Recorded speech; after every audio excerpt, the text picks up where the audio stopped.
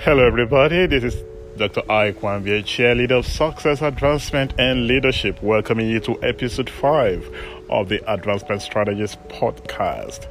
And today, I want to talk to you on the idea that what you celebrate determines what will multiply in your hands.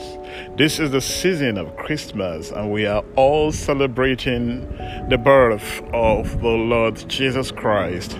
I want to assure you that the idea of celebrating the birth of Jesus immediately implants in our hearts the consciousness of Jesus. And the name Jesus is the ultimate name, full of power, full of grace, full of greatness. That is why I believe that as you join the frenzy and the joy of this celebration, something awesome will begin to come towards you. God bless you. Again, this is I Kwambie. Keep advancing.